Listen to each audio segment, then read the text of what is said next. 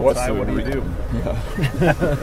You put your head down, you go to work. There's not much else to do. So you got another opportunity this week to turn things around and get back on the right side, but you got to start with work on Tuesday. First day of practice really this week, so I thought it was a good practice. Guys, tempo was good. Guys are focused in, and I think everybody knows where we're at and what we need to do. What kind of process do you go through after a game like that? There's part of you that just wants to put it away and forget it. And then the other part of you says we need to learn from it and we need to fix it and figure out what we can do differently. So you go through all of those things. You don't put too much stock into it because I feel like we're a better team than what we showed. But you do want to learn from it and have the players see the mistakes and then clean those up. Where do you start in terms of trying to fix things that went wrong against LSU? It was a combination of things. So it's not one player or one area. It was the whole package this time, and that's unfortunate. When you play a team like that, they can expose you if you're not careful. So you go back and you watch the film, but there wasn't a lot to watch. Was the good thing. There was only 38 plays, but you don't push the panic button. You don't just scrap everything and start over all the work you've put in, and so you try to tweak and adjust, and maybe a different guy in a different spot, and then go from there. How have the players bounced back coming back to practice this week? They've been good. I think having Utah right after that helps because now it's it energizes things around here with the rivalry and all those things. But they've been good. They haven't hung their head and done all those things, and we as coaches maybe did a little bit Sunday and Monday morning. But you got to get right back into it. You don't have time to dwell on the past. We're on to Utah now. Are you surprised about the struggles? No, really week one, I don't see that so much as a struggle. Part of it was me being conservative in the fourth quarter and just wanting to secure the win and not just, go for more points and put our team in jeopardy. So we had a few penalties that set us back, but we ran the ball well. We threw it well.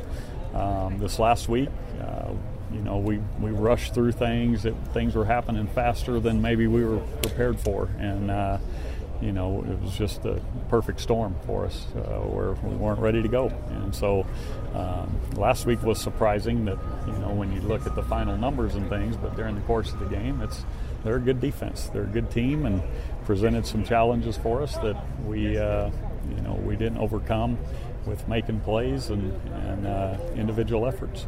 Your senior year game at Penn State was almost like that. What do you remember about bouncing back from that? Yeah, we were 0-3 that year. We were a young team, a lot like this year. We've got a lot of young guys in a lot of places. And even our quarterback, even though he's played a year, he sat out a year, and it's a new offense. And I think the expectations were way high for him just based off what he did his freshman year. And now playing with different guys and different receivers, it's different for him. So, it's similar to that year, though, because we were struggling scoring points, and then we kind of got going, but we also were playing in the WAC conference by then, so we weren't playing LSU and Utah and Wisconsin every week. We started out that way, and it was a struggle, and it was because of youth, and by the end of the year, we were a pretty good football team. And so we got to stick with it and hang in there and let guys come along. As coaches, you want them getting there right now, but sometimes that doesn't happen for you.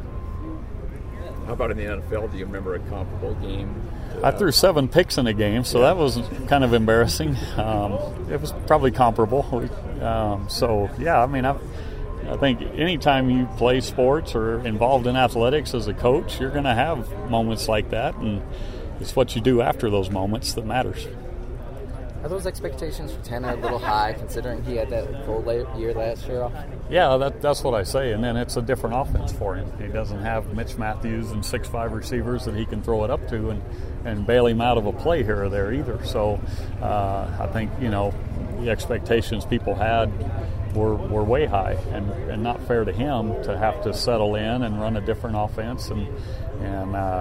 So with the different group of receivers around you that are young and inexperienced as well. So that was everybody's question mark coming in, and we feel like there's talent there.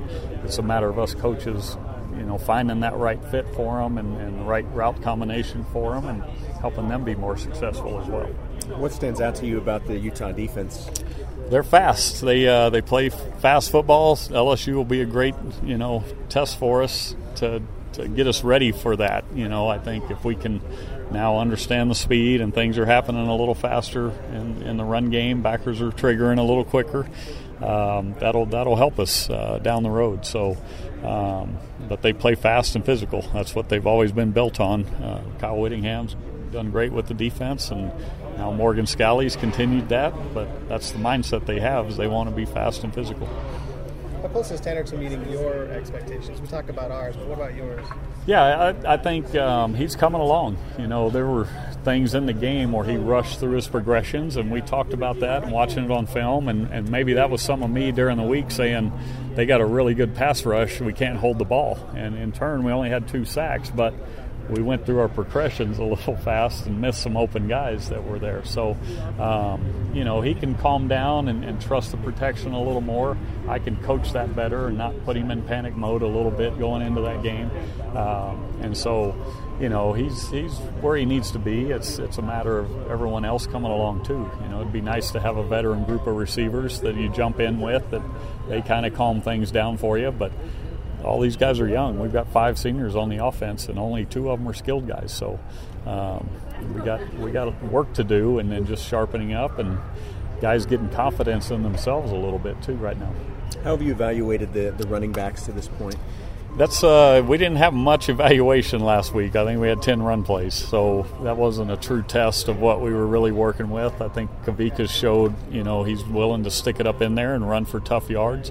I'd like to see them breaking a few more tackles. You watch the guy for LSU. There's not many backs like him in the country. We had one last year, but we need to get to that. We need guys to expect contact and then be ready for it and break some tackles. So that whole group still, constant rotation, constant giving guys a chance and hoping somebody emerges.